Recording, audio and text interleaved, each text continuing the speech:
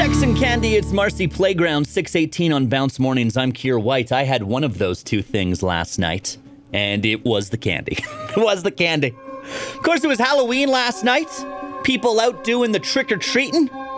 I smartly ran out to the grocery store first thing in the morning. I said, Kier, people might come trick-or-treating at your door. You better get yourself some candy to give away to the people in costumes.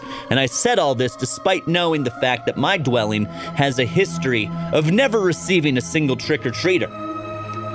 But I'm always prepared, just in case, all right? I don't have a lot of decorations.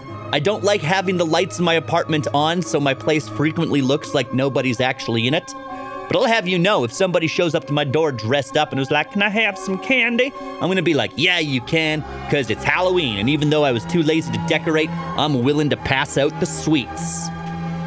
In a shocking twist, once again, 0 trick-or-treaters last night.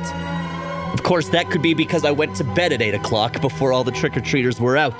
But still, I bought the candy. And I bought the candy for 2 reasons. 1, I'm a good guy who likes to keep the magic of Halloween alive. And 2, I knew no one was coming to my door, and now I have an excuse to eat 2 large bags of Maynard's Variety Pack Fun Fruit. Bounce Radio.